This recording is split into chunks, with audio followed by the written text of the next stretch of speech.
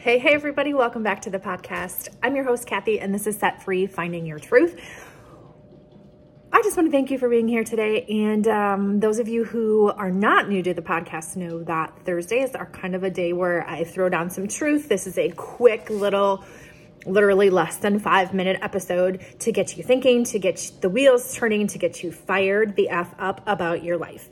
And today I want to talk about a concept that I discussed with someone on their one-on-one coaching call in the last couple of weeks. And we joked that we solved all the world's problems on this call. But it was the concept of being a quiet quitter.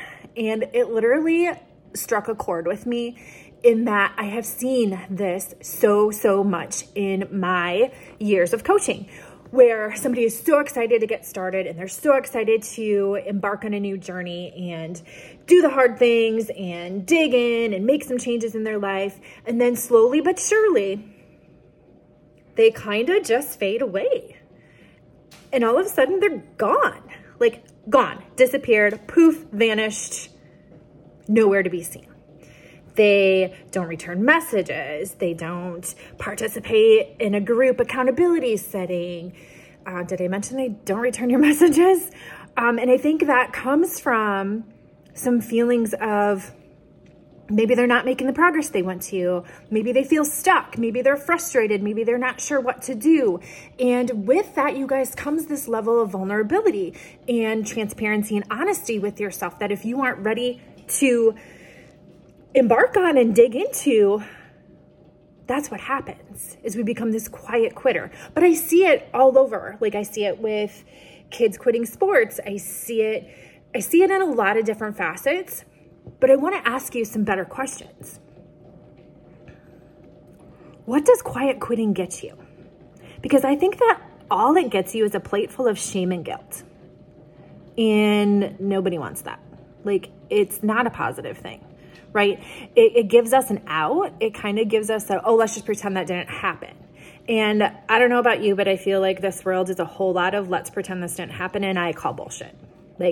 I believe in digging deep. Those of you who know me know, I do not want to talk small talk. I want to talk about the deep things that made you the person that you are, that maybe, mistakes or experiences or past failures that have molded you into the person you are today and how you're growing and learning from that. Right? And the second question I want to ask you is, would you let your kid do that? Because I wouldn't let my kid do that, but that's just me. If you decide you're going to do something, you're in it for the long haul. Through the peaks and valleys, through the frustrations, through the it's not going my way, stomping my feet, I don't like this doesn't feel good. Adversity is what we're missing in order to learn the lesson, right? It's that whole messy middle that we all want to just skip and fast forward through, which again, I think is bullcrap. Okay. Then why would it be okay for you if it's not okay for your kid to do that? Right? That's a better question to ask yourself. Because at the end of the day, you guys, quitting is the easiest thing you can do. And it is the only surefire way that you will fail in this life. Okay. So I want you to think about that. Are you a quiet quitter? Why or why not? And how can we be better about that? And I want to leave you with scripture, Galatians chapter 6, verse 9, because the Bible does not teach us to be quitters. Okay. And let us not be weary in doing, for in due season we shall reap it if we faint not. Just going to leave that right there. Have a great day, you guys.